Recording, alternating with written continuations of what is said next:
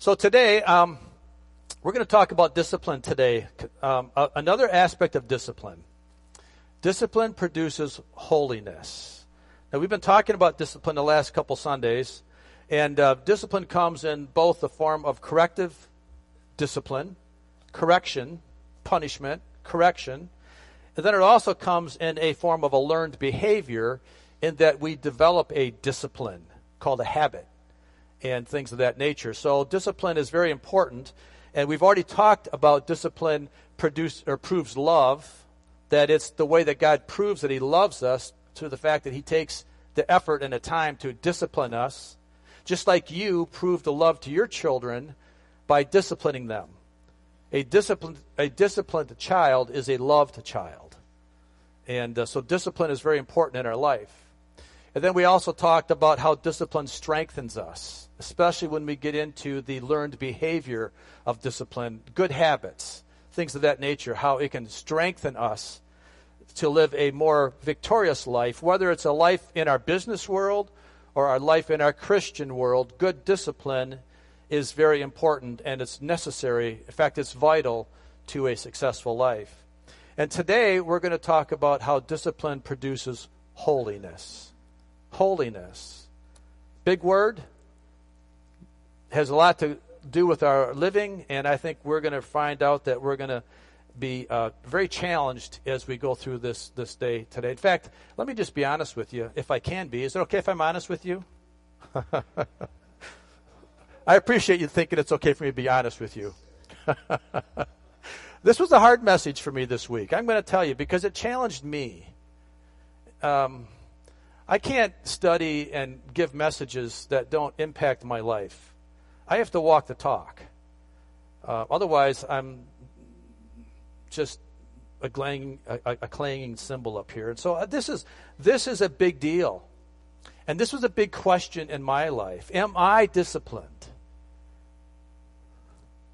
It was a real examination this week. In fact, this whole series has been a tough one for me because it's easy to talk about it. It's not so easy to live it. And so I wrestled this week with God's Word. And, wrestling with God's Word's a good thing. It's a good thing when God's Word hits you between the eyes and you got to figure it out. You got to deal with it. And you got to wrestle with it on your own accord. Because it's not easy to wrestle with God's Word. He always wins, by the way, just so you know that. He's going to pin you down. You might sneak away for a minute, maybe get a point for an escape for those that are wrestlers. But I don't think you're going to pin his shoulders to the mat. I think you're going to end up on the mat pinned. But yet we can justify ourselves. We can self-justify ourselves in a form of laziness. That's lazy living is living the easy road, isn't it? You know what I'm talking about. I justify that I don't get up and read the Bible. I don't pray. I don't do what the Lord's impressing on my heart to do. Sometimes it's out of a sense of fear. Maybe it's a sense of I don't think God's going to come through for me. Or I think most of the time it's a thing of laziness, that we are just spiritually lazy. Maybe I'm speaking for myself here, not for you, but it's something I deal with, and so it's really important. But at the same time, we also have to recognize too that the enemy is a guilt machine. The enemy will bring guilt to our lives, and we need to know the difference between godly discipline and the enemy's guilt. We need to know the fact that God will bring a challenge to us. He will bring a conviction to us. And the enemy will bring a guilt to us and a condemnation to us. What's the difference? Can you define the difference between something that you feel guilty of as a motivator or something that the Holy Spirit's given you a conviction in your life as a motivator? Two different things, two different results. We need to know, we need to understand that God loves us enough to bring convictions to our heart that would change our action, change our behavior, and give us a learned behavior that would be different than the world. And we have to know, too, that when the devil brings his condemnation, it's to tell you how bad you are and how much you've messed up. and to bring you into further condemnation, to take you away from godly living, take you away from getting in the Word, because he would condemn you to say, why even start now? You're such a loser. You can't even begin to start, so just stop. You see, there's a difference. You have to understand what's motivating you. Are you being motivated by the love that you have for God, or are you being motivated of the condemnation of the enemy? And when the enemy brings condemnations, just say no to him. Stand up to him and say, no, you cannot bring condemnation into my life. Yeah, I'm not perfect, I get that, but I'm not condemned either. So we need to have that balance. We need to understand the difference between God giving you a conviction and the enemy bringing you condemnation. So we're talking about godly discipline today. Godly discipline. And so whenever I talk about this or think about it, I have a couple questions that come to my mind. First of all, why is discipline important? Why? Why is corrective discipline important? Why is learned behaviors important? And I think that we need to understand the answers to this, and we need to make sure that we don't allow this to go unanswered. And we're going to try to answer it again today. We answered it all a couple of weeks ago, and we're going to answer it again today. Then the other question is, what's the purpose for godly discipline? What's his end result? Why is he doing it? Do you appreciate these questions? Do you understand what these questions are, why they're so important? You see, the reason why I think they're important is because we need to understand God's plan and his purpose for our life, and understand that one of his major purposes, one of his major ways of bringing a change into our life is through discipline. And discipline can be hard. I'm going to tell you right now, discipline is not pleasant. It says so, doesn't it? In Hebrews 12, which has been our text. It's not pleasant in the time being, but in the end it produces righteousness and holiness and such. But it's difficult. And so when we find ourselves being disciplined by God, we need to know that we need to first of all say, God, why are you disciplining me? Why is it important? And what's your purpose in it? Because if I understand that, then I have a better way of dealing with it. If I don't understand that, then I will tend to run away from it. I will tend to shun it. I will tend to see it as a bad thing that's happening to me, a woe is me thing, a pity party thing, and I will miss the point altogether. And that's what the enemy wants you to know. That's what he wants you to think. When things come into your life that could be godly discipline, he doesn't want you to look at it in a good way. He wants you to think, well, it's not necessary. God's discipline's not necessary, so therefore figure a way to get out of it. He said in the enemy's way, it's God's way of religious leaders and pastors manipulating you to do something, or a teacher to get you to do a certain thing. It's a manipulative tool that people are trying to control you with. The enemy will ask you to avoid it. He'll run away from it. Don't listen to it. And if you're in a church that talks about it, find another church. Get out of that church if they're talking about discipline. Get away from it. That's what the enemy will try to say. And this is why Paul says this, because of the days that we're living in. Paul says this to Timothy in 2 Timothy chapter 4, verse 3. It says, "For the time will come when people will not put up a sound doctrine. Instead, to suit their own desires, they will gather around them a great number of teachers to say what their itching ears want to hear. They will turn their ears away from the truth and turn aside to myths." Is that the day that we're living in? Are we seeing this happening? Now, I want you to know that this passage and what I'm talking about today is just not for the Assemblies of God people. But this also is the same standard for those in the Reformed Church. The same standard for those in a Methodist church. The same standard for those in the Baptist church. The same standard for those in the Catholic church, or the Episcopalian church, or the Presbyterian church. You name the denomination, God's standard does not change per denomination. His truth goes across all denominations. And for those that are trying to change God's truth because it fits their particular strategy or their social justice, whatever that is, it's not right. God's truth permeates all religions. So this is not just an AG thing. It's a common, it is the church teaching here, what we're talking about. Godly discipline goes across all barriers, all forms. Does that make sense? Do you agree with me on that? Am I going to see you next Sunday? Remember, I'm not preaching next Sunday, so it's a mom's rose for mom, so it's safe. Come back next Sunday. It'll be safe next Sunday, I promise you. We need to understand God's purpose and discipline so that we can trust it, that we can accept it, and we can apply it even when it's difficult. Because I'm going to tell you right now, it is going to be difficult. And if I said anything else, I'd be lying to you. Godly discipline in the form of corrective action and good behaviors is going to change your life. And it's going to make you uncomfortable at some point in your life. So get ready for it. If I don't say that, then I'm just trying to itch your ears. And I don't want to do that. I want to tell you the truth in love because that's what God wants us to do. So what is God's purpose for discipline? What is it? Well, our text today will tell us. Hebrews chapter 12, verse 14. It says, make every effort to live in peace with everyone and to be holy. Without holiness, no one will see the Lord. What a powerful passage. Let's pray. Father, I thank you for this day. I thank you, Lord, that your challenge is real, and I thank you that it goes across all boundaries. And so, Father, I just invite your Holy Spirit to give us wisdom and discernment to teach and to learn and to hear what you would have us to say and hear. And, Lord, that we would make no compromise and no apologies for your word. And I pray this in Jesus' name. Amen.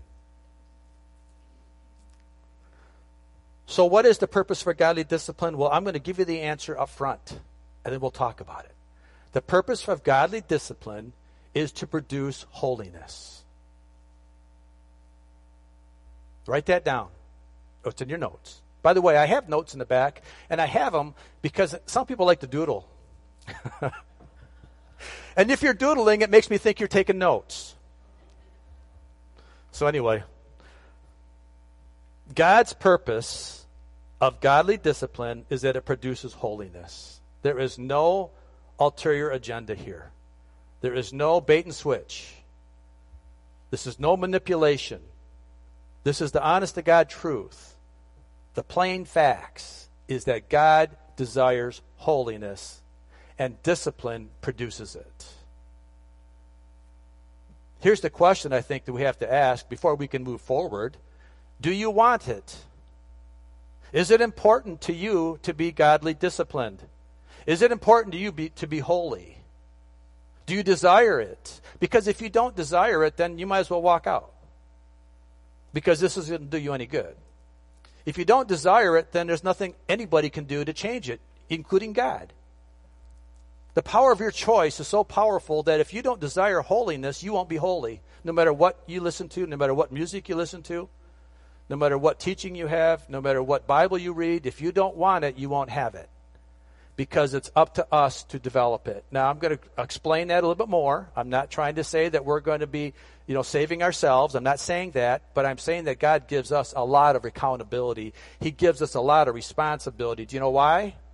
Because we're created in His image. He gives us a mind to use. He gives us a will to control things. He gives us that so that we can use it to prove to Him that we appreciate His discipline. The way He proves He loves us through discipline, we prove that we love Him through listening to Him and through changing our lives and accepting His plans for our lives. I know people, a few people, I don't know how many people, but a few people, and you know people like this too, that claimed that they know God. And they claim they know Jesus. Do you know of people like that? Maybe some are sitting in this room. I'm not sure. But the question is, do they have a relationship with Him? Listen, I know a lot of people that I don't have a relationship with. I know the president. I don't have a relationship with him. I know my senators, I know my congressmen, but I don't have a relationship with them.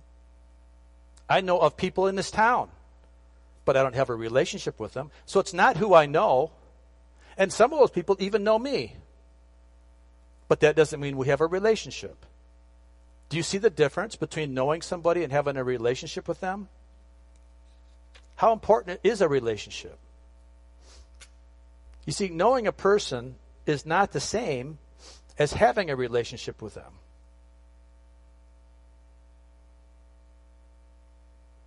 Because God can be known, God can be talked about, Jesus can be talked about, people can claim to know Jesus, but if there is no holiness in the person, then there is no relationship. That's not my words, that's the words of the Bible say that, and I'm just saying what the Bible says, and I'm not judging people, I'm just laying the standard out. I'm just giving the standard. If you want to have a relationship with God, you must be holy.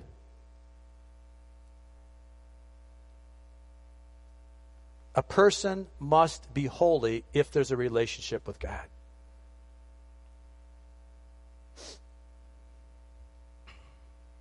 Hebrews chapter 12, verse 10. We talked about this a couple weeks ago. For our earthly fathers disciplined us for a few years, doing the best that they knew how. But God's discipline is always good for us, so that we might do what? Read it with me.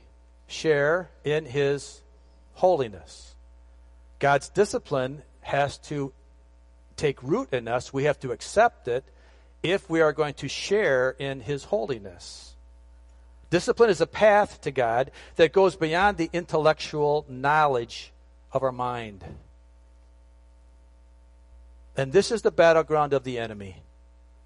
Our mind is the battleground of the enemy, because as long as he can keep us shallow, superficial, never allowing God's word to settle in and really grow in us, we will never mature and will never grow up beyond a day's worth of spirituality, and quite possibly never be able to share in God's holiness. Because it's so much more than praying the prayer. It's so much more than just coming up to the altar and having somebody to pray for you and say, you're a child of God now. There's so much more. And I'm not saying that we're adding to this. I'm not saying that. I'm just saying that we have to learn what it means to live it. Because if we don't, bad things are going to happen. James, the writer James, is the half-brother of Jesus.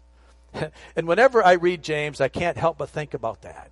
James was the half-brother of Jesus. He lived with Jesus. He didn't accept Jesus. He thought Jesus was just his brother that was kind of crazy for a long time, until Jesus died and rose again and came back to life, and then he became a believer after the fact. But he writes a very important book in the Bible. And he says this about how our faith must have action in it if we're going to be disciplined and if we're going to have a relationship with Jesus. James chapter 2, verse 17 through 19, he says, in the same way, faith by itself, if it is not accompanied by action, is dead. But someone will say, you have faith, I have deeds. Show me your faith without deeds, and I will show you my faith by my deeds. And here's the key, verse 19. You believe that there is one God. Well, so what, is really what he's saying. So what? Even the demons believe that, and they shudder. Even the demons believe in one God. Even the demons believe in Jesus. But that doesn't give them a relationship. How many people in America claim to be Christians without a relationship? Come on. How many people claim to have a relationship with God but have no holiness, have no standard of discipline in their life? See, even though Satan and all of his demons know who Jesus is, they are reserved for an eternal destiny in the lake of fire. And so is everyone else that has that same shallow understanding, intellectual understanding of who God is. Head knowledge isn't enough for us. Let me just tell you that. Head knowledge of claiming to have a relationship with God, but yet not allowing His discipline to settle into your life and to change some things in your life is not good enough. You want to know that? You don't know why? I'm going to read to you the scariest verse in the Bible. This to me, and probably some of you that know the Bible know where I'm going. It's in Matthew chapter 7. Matthew chapter 7, beginning at verse 21. It says, "Not everyone who says to me, 'Lord, Lord,' will enter the kingdom of heaven, but only the one who does the will of my Father who is in heaven. Many will say to me on that day, 'Lord, Lord, did we not prophesy in your name, and in your name drive out demons, and in your name perform many miracles?' Then I will tell you plainly, I never knew you. Depart from me, you evildoers." If that doesn't put a little trepidation in your life, then you're not alive. Then you're not reading the same Bible I'm reading, because this passage is very telling. And I don't want to give you this so that the devil can play games with you. I want to tell you this because this is a way that we have to honor and look at our life about how are we living with Christ. Do we really want a relationship with him, and do we have one? Because according to Jesus' words here, there are people that believe they are living right, and they won't know they're not until they die. Man. Let's just hop to next week, A Rose for Mom, okay? Let's just skip this week. But I'm telling you, guys, this is important. Because this is why godly discipline is so critical in our lives today, that we need to accept his discipline, and that leads to holiness now in our lives while we have the opportunity. There's so much more to talk about in this passage. I'm not going to get in and talk about it right now because, there's a lot here that there's good questions. How can a person perform miracles and then not be in Christ? How can a person prophesy and not be in Christ? There's some good questions here, and they're answerable. I'm just not going to take the time to do it because that's not the purpose of today's message. But the devil comes as an angel of light. Just let me tell you that. The devil can come in a way to deceive people. But the point here is that if we're going to have a relationship with our Father in heaven, we need to have a holy relationship. It must be based on God's holy standards. So the beginning of our pursuit of godly holiness begins with our repentance and forgiveness of our sin. That's where it begins. It doesn't begin in you picking yourself up by your bootstraps. It doesn't begin anything about yourself. It all begins with Christ. It begins with his forgiveness and your repentance.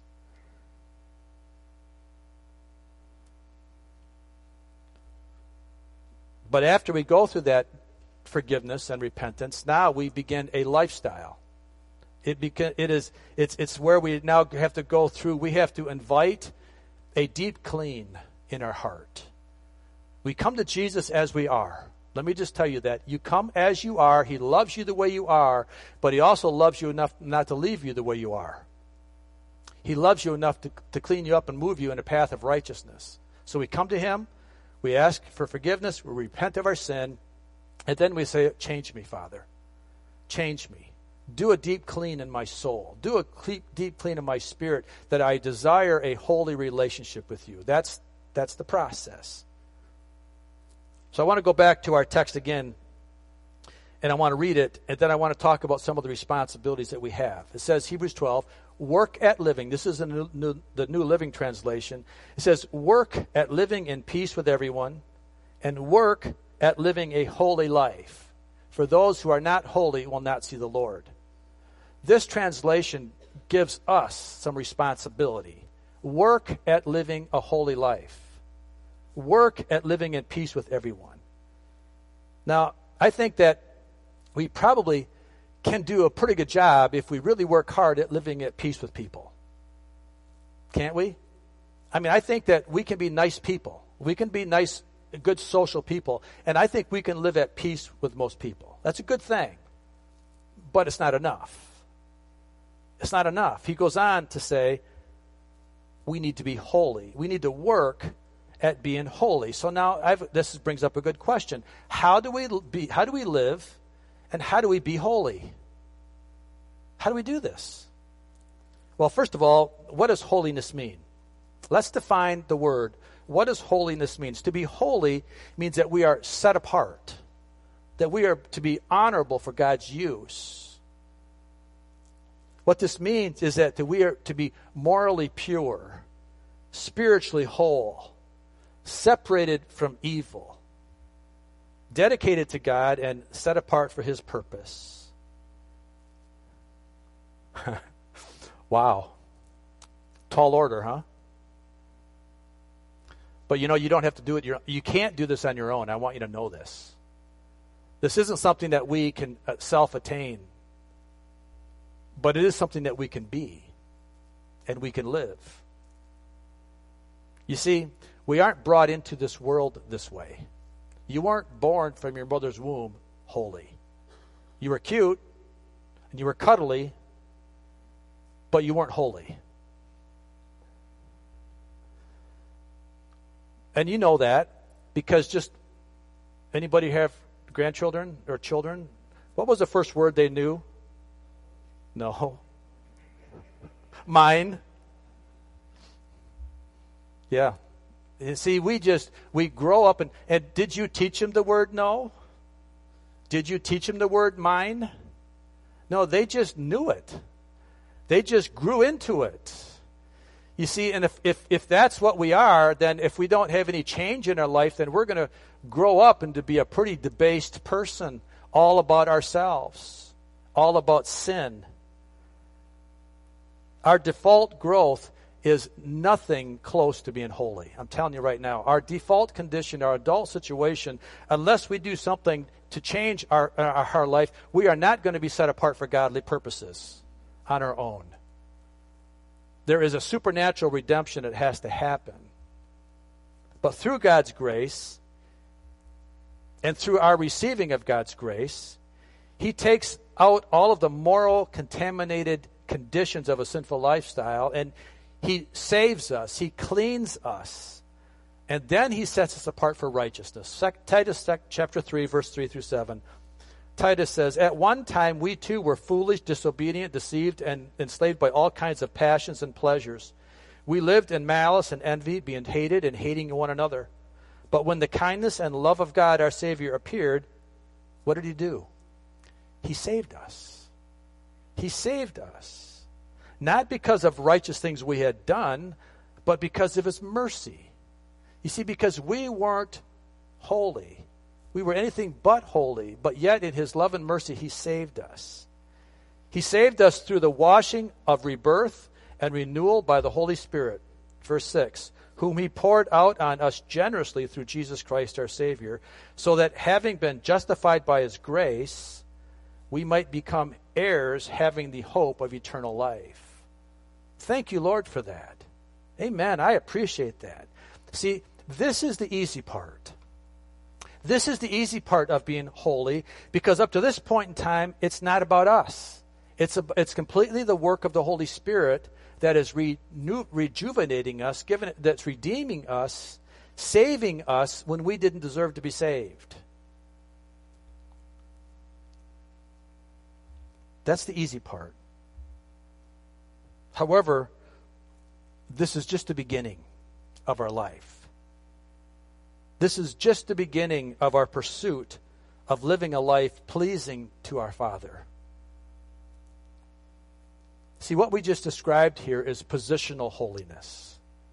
Positional holiness is what we inherit the moment that we're saved. The moment you get saved, you're holy, in position to God. The moment you get saved, you're going to heaven. You don't need to attain anymore. You don't even need to get water baptized. Now you should. That's the commandment of the Lord. If you could, get water baptized after you're saved. But the thief on the cross didn't. And where did he spend his eternity? Where is he right now? The thief on the cross right now is where? In paradise. In heaven with Jesus. Because Jesus said, "Today you will be with me." So that's positional holiness. 1 Corinthians chapter 6, verses 9 through 11. In the NLT it says, "Don't you realize that those who do wrong will not inherit the kingdom of God? Don't fool yourselves. Those who indulge in sexual sin or worship idols or commit adultery or are male prostitutes or practice homosexuality or are thieves or greedy people or drunkards or abusive or cheat people. Boy, there's a lot of people there, right? None of these will inherit the kingdom of God. And then verse 12 says something really good for us. In verse 11, some of you were once like that, but you were cleansed. You were made holy. You were made right with God by calling on the name of the Lord Jesus Christ and by the Spirit of our God. Positionally now, you're holy because of salvation. Because of the work that Jesus did for you, because of the work of the Holy Spirit, you're holy. That's day one. That's day one of salvation. But now there's something that we have to do. Now, after that great day of our life, now we have to move on because we can't stay there. This begins the process of practical holiness, or in spiritual words, sanctification. Sanctification. Sanctification is really defined as the process of being set apart. Making yourself holy, being holy, set apart to God. Sanctification is a lifelong pursuit. It doesn't happen overnight. You are positionally sanctified, you are positionally holy, but now the process of sanctification what it means is that it's a pursuing of holiness so that our positional holiness moves into a practical holiness, because now we practice being holy. We practice being set apart for God's word, and we become those things that God is pleased with so that we can have a relationship with him. Do you understand what that means? Do you understand the difference between positional holiness and practical holiness, or sanctification for those religious people? This is where godly discipline engages in the lives of believers. It's when the learned behavior of pursuing God at all expense, pursuing God without compromise, pursuing God because you know that he's the only way that we can maintain this relationship is with a holy relationship with him. It's a pursuing of godliness in our life.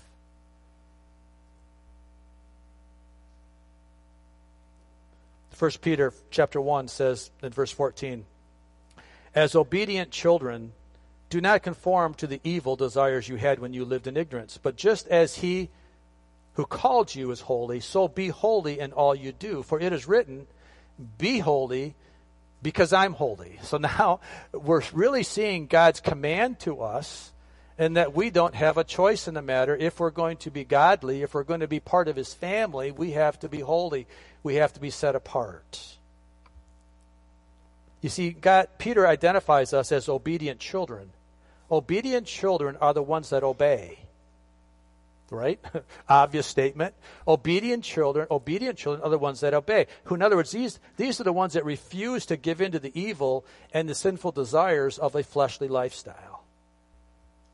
And in so doing, they move from a state of ignorance, but they're transformed into a life of desiring to be holy. We're set apart.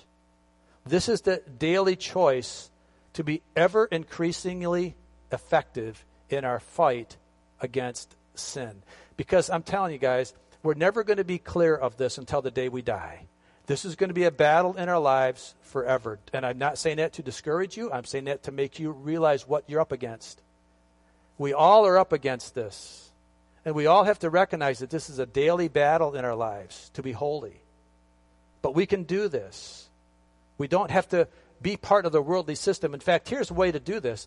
To break the bond of the worldly system, be smart in how and who you identify with.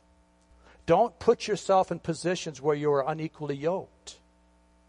Listen to this passage. 2 Corinthians chapter 6, verse 14 through 18. It says, do not be yoked together with unbelievers. For what do righteousness and wickedness have in common? Or what fellowship can light have with darkness? What harmony is there between Christ and Belial? Or what does a believer have in common with an unbeliever? What agreement is there between the temple of God and idols? For we are the temple of the living God. As God has said, I will live with them and walk among them, and I will be their God, and they will be my people. This is what we do. Therefore, I say all that to say, therefore, come out from them and be separate, says the Lord. Touch no unclean thing, and I will receive you. And I will be a father to you, and you will be my sons and daughters, says the Lord Almighty. Now, saying that right there gives God the authority to discipline. A loving father disciplines. Do you see how the Bible ties this all together? That if we're going to be godly, if we're going to be in the church, if we're going to have a relationship with God, then we're going to be disciplined, and we're going to live a life of discipline. 2 Corinthians chapter 7. Remember, when this was written, there was no chapter and verses. So chapter 7, verse 1 is a continuation of what I just read. So let's go to 2 Corinthians chapter 7. Another therefore, since we have these promises, dear friends, let us purify ourselves from everything that contaminates body and spirit, perfecting holiness out of reverence for God. This is not condemnation, guilt as a motivator. This is the fear of the Lord, love, reverence, motivation to be holy. And I don't think this point is emphasized enough in the church. I don't think that most pastors or most churches emphasize how important it is that we have this standard of holiness in our lives. And here's the deal. Most of us aren't coming out of a lifestyle of moral failures. I get that. Has anybody robbed a bank lately? Anybody, done anything really bad lately? I don't think so. I think we're pretty good people. But pretty good people isn't enough. Pretty good isn't enough. Pretty good isn't what God is looking for. What God is looking for is holiness. Holiness is the mark of a genuine Christian. 1 John 3, 9 through 10. 1 John 3, 9 through 10. Those who have been born into God's family do not make a practice of sinning, because God's life is in them. So they can't keep on sinning because they are children of God. So now we can tell who are children of God and who are the children of the devil. Anyone who does not live righteously, does not love other believers, does not belong to God. So understand what John is saying and what he's not saying here, because this can be confusing. Those who have been born into the family of God do not make a practice of sinning because God's life is in them, so they can't keep on sinning. So some people look at this and say, well, once you're saved, always saved, you can't sin. Once saved, always saved, that it's not going to separate you from God. That's not what he's saying at all here. What he's saying is that a child of God can't remain a child of God if they keep on sinning. If you practice sin, then you're going to take yourself away out of God's holiness. You have a positional holiness at salvation. But if you don't practice that and sanctify yourself, then you can take yourself out of that position of holiness. And I know that there are some churches that argue with this too. That they will say, once saved, always saved. Once I'm saved, I can't fall out of God's grace. I don't believe that. I don't think that's what God's word says. Because we always have a choice to love him on a regular basis. And that's our responsibility, to love him. And I'm not saying we're not saved by works. Don't get me wrong. We're saved by God's grace and grace alone. But once I'm saved, now I want to please him. I want to be, as the writer said earlier, I want to be an obedient child. I want to do the things that please my Father, so that he's proud of me, that he's pleased with me, that he smiles upon me. That's what it means to be holy. Does this make sense? Are we okay? If we are, Jackie, would you come, please? Because now that they're okay with me, we can end. Listen, I know we spend a lot of time in God's Word, and that's the plan, by the way. We're always going to spend time in God's Word. It is tempting. I will say this. It is tempting as a pastor that we can get on these hard words and just quickly talk about them and get beyond that subject, get to the next one. Like Rose for Moms, right? I get that. But, if we don't take the time to dig into these hard words, then you're not being fed a healthy diet.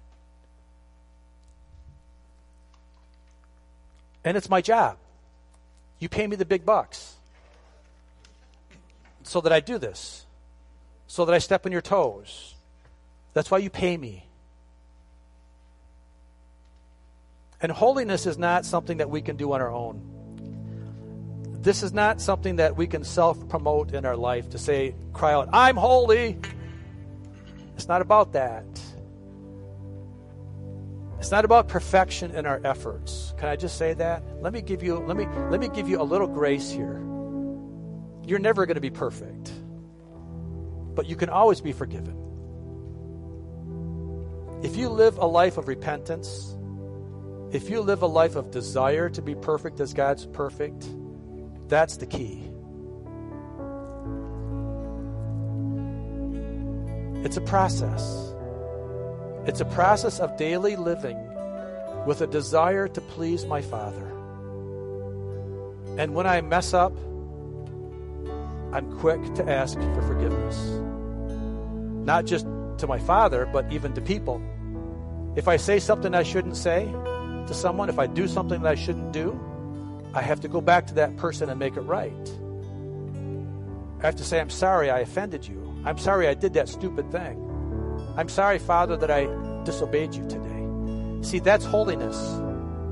The pursuit of holiness is what he's after, because he knows who we are. He knows how you're created. He knows your weak points. Only Jesus was perfect, but yet we can have a perfect desire. That's the question, what I asked at the beginning. Do you want to be holy? Do you want to be? Because if you don't want to be, you're not going to be. But if you want to be, and if you allow the Holy Spirit to work in your life, you can be. That's the good news of the gospel, is that you can be holy if you want to be. If you allow God to do the work, settle in deep in your heart, and to train me. It's all about godly discipline that produces holiness. Matthew 5:48, be perfect, therefore, as your heavenly Father is perfect. Be perfect, therefore, as your heavenly Father is perfect. It's a desire to be holy as he's holy. The question for us, is that what you want? Is that what you're striving for? Is that your goal in life? Close your eyes with me. Let's pray.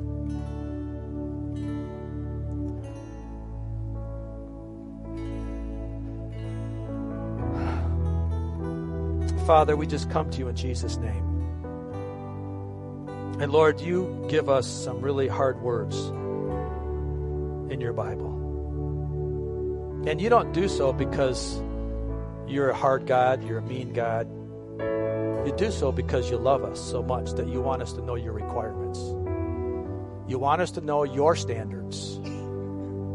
And you're there to help us to live according to your standards if we will invite you in. So this morning, as you're sitting here, or maybe watching online later this week, what is your heart? Where are you at? Are you desiring holiness? Are you desiring a relationship with God? Not just to know him, but to truly have a relationship with him. Because that passage I read in Matthew chapter 7 is a real passage. There are going to be people that are going to get to that day and God's going to say, I don't know you. You might think you know me, but I don't know you because you didn't become holy, because you wouldn't surrender yourself on earth. Therefore, I have no choice. In fact, you've made the choice. Now I have to just give you your rewards, which would be a punishment at that point. So we're going to have communion today, but before we do this, we need to make sure that we're holy. We need to make sure that we're worthy, not because of our own doing, but because of forgiveness and repentance. So close your eyes again with me and just pray this prayer. But I'm not going to say that. You pray your prayer. I can't pray for you. I can't give you the words, because if I give you the words, they don't mean anything. You pray your words of asking Jesus to forgive. Whatever that means, take the next couple minutes and just say, Father, I'm sorry. Forgive me. Lead me. Guide me. Discipline me. give me a life of discipline thereafter.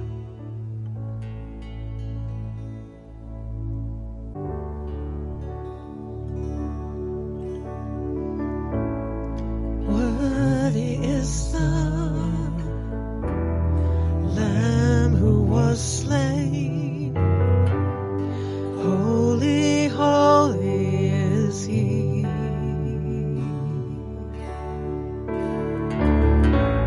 Sing a new song to Him who sits on heaven's mercy seat.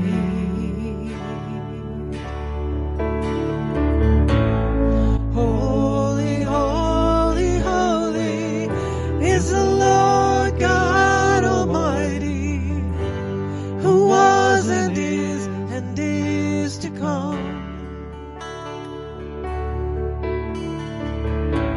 With all creation I sing praise to the King of Kings. You are my everything, and I will adore you.